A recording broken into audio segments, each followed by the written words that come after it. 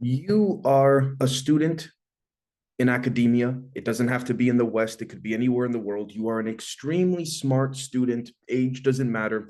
You can be a very smart student in this particular example in chemistry, in physics, in any field of the sciences, even philosophy for crying out loud. You're in one particular class in a university in a certain part of the world. And the reason I say it like that is because you're so intelligent that you've been offered many scholarships. You've been offered to go to many different universities, whether it's for temporary visitation. Forgive me, I don't know the proper terminology that's used when someone is so freaking smart that many different, professors and universities want to speak to this individual. Maybe it's not the case, but the point is that you're traveling the world simply because your intelligence is so up to par with that of the likes of Nobel Prize winners that there is a strong potential for you to become an extremely inquisitive, we could say, intellectual person, but you're just not there yet. Of course, you're still a student, and one can argue that even after you graduate from being a student, in terms of life in general, the journey never really ends, so to speak. But you're in one particular class and you see something being discussed with respects to what's called the sine wave. And what ends up happening is this particular professor draws on their chalkboard or their puts up on their screen or projector this particular sort of oscillation of energy, if you will. What this oscillation represents could mean anything, doesn't have to be specific. You end up raising your hand in this room, this classroom, and you essentially say, Professor, forgive me, but there seems to be a very strong correlation between what we're seeing here with respects to the sine wave and the function that's been commonly and verbally and visually depicted as the serpent or the serpent rope, as many of our ancestors allegedly called such, in addition to the correlation of such movement being depicted on cave drawings, being depicted in ancient writings, whether in a mathematical sense, geometrical, whether even in a spiritual sense, or even in a sort of alchemical, occult-based sense. You see this all over the place, right? And you start saying, I think there may be something with respects to what our ancestors understood or potentially understood, and maybe there's something there that is, potentially right under our noses, Professor, without us realizing. So you bring this up in front of the whole class, and the professor ends up essentially going quiet and basically says in a sort of muttering under their breath, saying, oh, well, maybe, good question, ma'am or sir, so and so. And they continue teaching what they're teaching. Now, what ends up happening after that class is over is you're leaving the classroom or the auditorium, and basically you're pulled aside by one of the teacher's assistants of the particular professor whom you brought this particular topic up to. And basically you're told, listen, you got to go back to your country, basically, your home country. Essentially, you will not be granted any, I guess you could say, sincerities or benefits of going from one university to another anymore. And you say, how come? And then you say to yourself, how does this professor that I've said one thing to even have the power to do this to me? I thought I was visiting them. I didn't think that they had the ability to be able to control what universities I can or cannot go to or appear to or speak at or learn from, you name it. Long story short, the teacher's assistant basically looks at you and says, listen, you know what you did. You got to stop because you're getting too close. Now, you genuinely don't know what you did. You're trying to make a correlation in a public academic forum that helps to correlate a lot of what's been depicted from our ancestors, allegedly, right, in various forms, and what is called the sine wave. So with that said, hopefully that example wasn't too long, and hopefully that resonates with a lot of you folks in a plethora of areas. But essentially, today's emergency broadcast episode is called Using ESP Sine Waves, Extrasensory Perception Sine Waves, to Hybridize Control Mechanisms via Superpositioning. So I do want to say that this will definitely be available for the members days before this goes public. We do have a Substack and a Patreon, davez.substack.com, in addition to patreon.com/Generation Z. It is the only way, because we don't run ads on the channel, whether in video form or audio form, it is the only way that we can be supported and that we continue to be supported, of which I'm extremely grateful for. With that said, let's define everything that I just read out and that you see in the title of this video or this episode accordingly, because if we don't define it, then there's no point in even diving into this. So let's take a look here. As we see, Investopedia.com, sine wave, definition, what it's used for, example, and causes. A sine wave is a geometric waveform that oscillates, basically vibrates, moves up and down or side to side periodically, and is defined by the function y equals sine x. You don't have to be into math to essentially know this, but or understand this. But in other words, it is an S-shaped smooth wave that oscillates above and below zero. Well, we can get into the whole debate is, is there such thing as some type of existence of there being zero or a negative zero with respects to, trigonometry, geometry, mathematics, you name it, even in a philosophical sense, what does that imply in terms of things like absolute truth? But ultimately here, what we'll find is that they are the basis of what are called Fourier decomposition analysis. In other words, long story short, I'm going to sum it up as of my personal interpretation of such. Basically, the infinite amount of circular rotation that could occur, but each quote unquote layer of said circular rotation, sort of like layers on an onion, has its own context-based scenario, situation, and set of events that occur that are directly connected to the layers above and below it, but can also act independently if they become disconnected from the layers above and below it, if that makes sense. So with that said, when we think of a sine wave, right, we see here, for example, such oscillations and vibrations occur within nature in general, right? We see this here. Again, of course, this was done artificially to denote in the top left this beautiful landscape design. But at the same time, we see this within that of the human DNA, strand. We see this within that of, again, cymatics, within even dowsing, as a matter of fact. Right? We see this with respects to the alleged magnetic vibrations and wave functions of, quote unquote, the vacuum, as we call empty space, if you will, right? Now we think of this and we can make a direct correlation to just a few different images from some different places and areas across a plethora of different time periods around the world. We see some type of correlation to some extent, but with that said, it's not enough for us to go, well, look, there's a snake there and it's doing curves and well, there's a sine wave. Okay, let's call it a day, folks. No. There's much more to it. So let's dive in a little bit deeper. So let's define now extrasensory perception according to Wikipedia. It is also called the sixth sense. It is a claimed paranormal ability. Now, when we say paranormal, not to split hairs here, but para means something that we're not familiar with. Normal, obviously, we know what that means. So we're not just speaking to a sort of ghost-like, stereotypical, we could say politically oriented rhetoric that occurs when saying paranormal. We're speaking to a vast, we could say plenum or palette of phenomena that we can't explain. So we see here extrasensory perception, ESP, also called the sixth sense, is a claimed paranormal ability pertaining to reception of information not gained through the recognized physical senses, but sensed with the mind. Dare I say even things like intuition, telepathy, right? We see clairvoyance. Now, how do we explain such? Or even precognition, things or retrocognition, things occurring before or after they occur, in which you did not directly foresee coming in any physical sense relative to the physical apparatuses of our nervous system, in which electromagnetically send pulsations to the brain in a neural and nodal sense, and then harness said nodes and neural pathways to then send a signal to us, whether optically, whether chemically, or otherwise, for us to then increase the propagation of those outcomes to then be called what we call reactions, if you will, right? So how do we explain, however, extrasensory perception? Well, we can't, in the sense that in terms of an anthropological, epigenetic, or societal modernization of such depictions and teachings, there really isn't one. There isn't really something in the school system that discusses things like spirituality, if you will, right? A lot of people say, well, how is this person so good at business? Because if they don't have any educational background, a lot of people will say, well, they're a good people person. They can read or feel people very well. What does that mean? We don't really know in terms of any formal definition. Could that be deliberate? Could that in fact be deliberate? Now, why would that be deliberate in any case or in any regard? Well, let's take a look, for example, first and foremost, at when a laser beam is shot at a glass prism. The prism itself, this is something I've discussed on interviews I've appeared on, shows I've appeared on recently as well, of which I'm very grateful for being able to appear on said shows. But if we have a square glass prism or, a triangular glass prism, if we shot a laser beam at the prism, what will happen is the light, as it's going through the prism, begins to curve.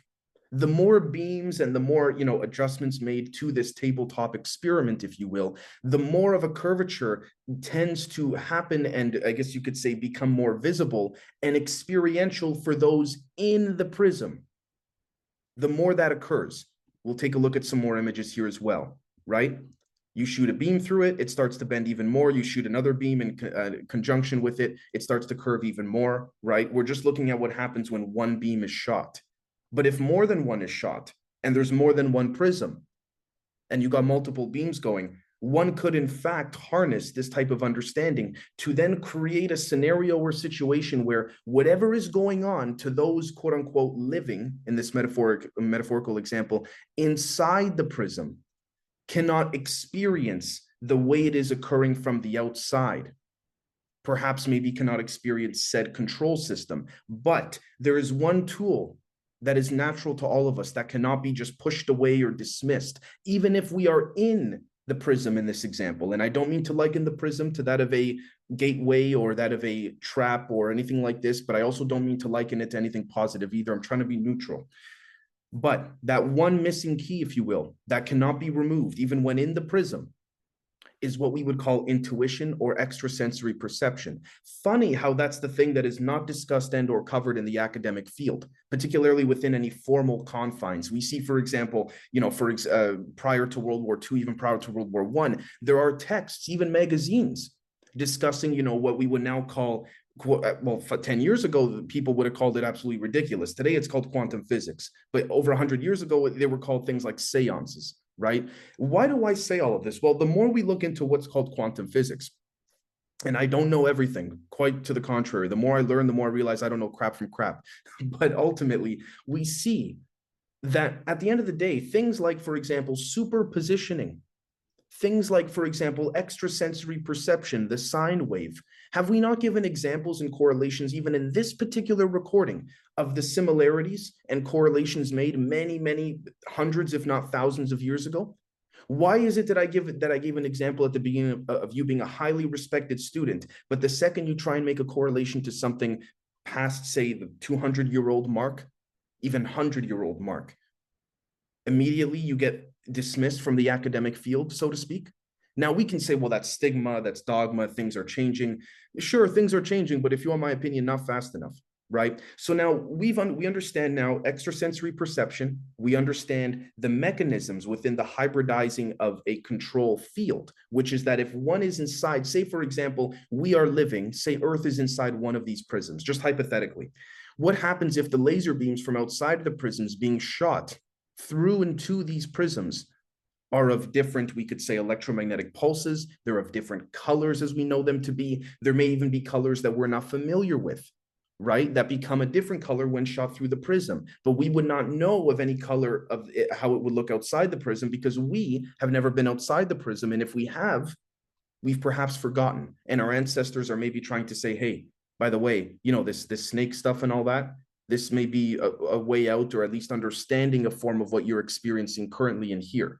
Now, again, I don't mean to say we're in any type of prism, but it speaks to this idea of refractive indexes. It speaks to this idea of kinetic friction, electromagnetic correlations with respects to photons and phonons, vector scalar forces, all this kind of stuff that is now being discussed in loop quantum gravity, quantum field theory, all this kind of stuff. There's no other way that it can be correlated back to except for some form of depiction and understanding of what we're viewing here. Now, we can discuss as well with respects to another channel, for example, I believe the channel's name is Archaics, with respects to the simulation or the simulacrum, or forgive me if how to pronounce that. I would say absolutely. We can call it whatever we like, lasers, the simulation. Ultimately, we're seeing light being perturbed and manipulated with harmonics and various forms of frequencies, and the densification and the plucking of those frequencies, if you will, that is occurring, creating experiences inside the prisms in which we may or may not be residing within. Now, with that said, let's take a look finally at the fact that when we look and understand that intuition, even being in layers upon layers of these prisms, cannot be something that can be suppressed. Even no matter how many prisms deep you're in, this implies that we are connected to something that is, dare I say, the source is outside of the prism. Our source. You may say, Dave, what do you mean your source? Like your hand source? No. The source of you. If you cut my legs off, my arms off, I'm still me. What makes me me? What is residing with me? Is there some type of energetic tether? Is there our own version of laser beams or a beam of light within us in a particular part of our physical body? And our body acts as sort of like a medium, if you will, or a threshold or a doorway to the other part of where the more, quote unquote, dare I say, realer parts of us occur. And it is not anywhere near this prism whatsoever. Now, let's finish this off with something called the superposition principle. Using your intuition in correlation with others, what we'll find within that, sticking with that prism example, is that we'll see here.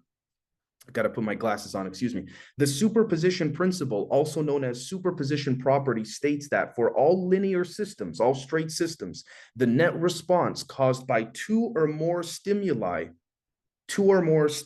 occurrences is the sum of the responses that would have been caused by each stimulus individually. So that if input A produces a response of X, so if putting in A produces X and putting in B produces Y, then putting in A and B together will produce a response of X and Y.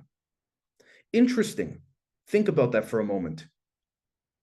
This idea that the net response caused by two or more scenarios is the total response. What you get in is what you put out.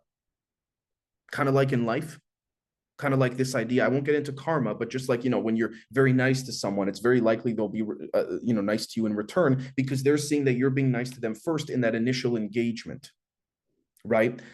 Does that not remind us of a toroid field? One cannot do without the other, sort of like putting a microphone next to a speaker and the squealing never stopping.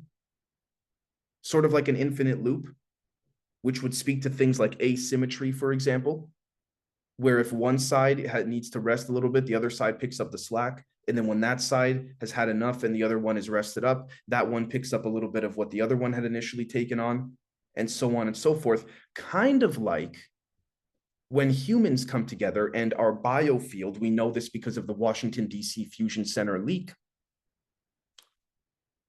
from a FOIA, Freedom of Information Act request, about how the human biofield operates if we want to stick with US government verification for those that are interested. Now, let's take this one step further and we'll end it here. Let's take it right back full circle to the sine wave and the example given in the metaphorical classroom or auditorium at the beginning of this episode. What I'm going to do here is use a red outline. Let's draw, folks, or let's take a look at the outline of, I'm going to put my glasses on here to be precise, so you folks can see my Da Vinci-like sketches. I'm joking. But let's draw the outline of the biofields intersecting, right? Now, let's extend what we've seen here. I don't know, let's just change the color, for example. Let's extend it even more. Right? Now, if we were to take I'm going to use just a different color to keep it. So we see I'm not making up things here. We're drawing the intersection lines. You see what I'm saying? Now, some of you may already see where I'm going with this, but then we're just going to center the focal point of such. Oh, excuse me. And then if we turn it sideways, excuse me 1 second here. There we go. If we turn it sideways, what we would be seeing is this, the sine wave, right? So again, it's interesting to see that just like the toroid fields and just like the human biofields, when there's an interaction, there's a form of self-reliance, whilst there being we could say a simultaneity of there being an allowance energetically of humans being able to operate independently, but stronger when together. With that said, folks, I'd like to wrap it up here. Thank you so very much for giving this a watch or a listen, and we'll catch all of you very, very soon.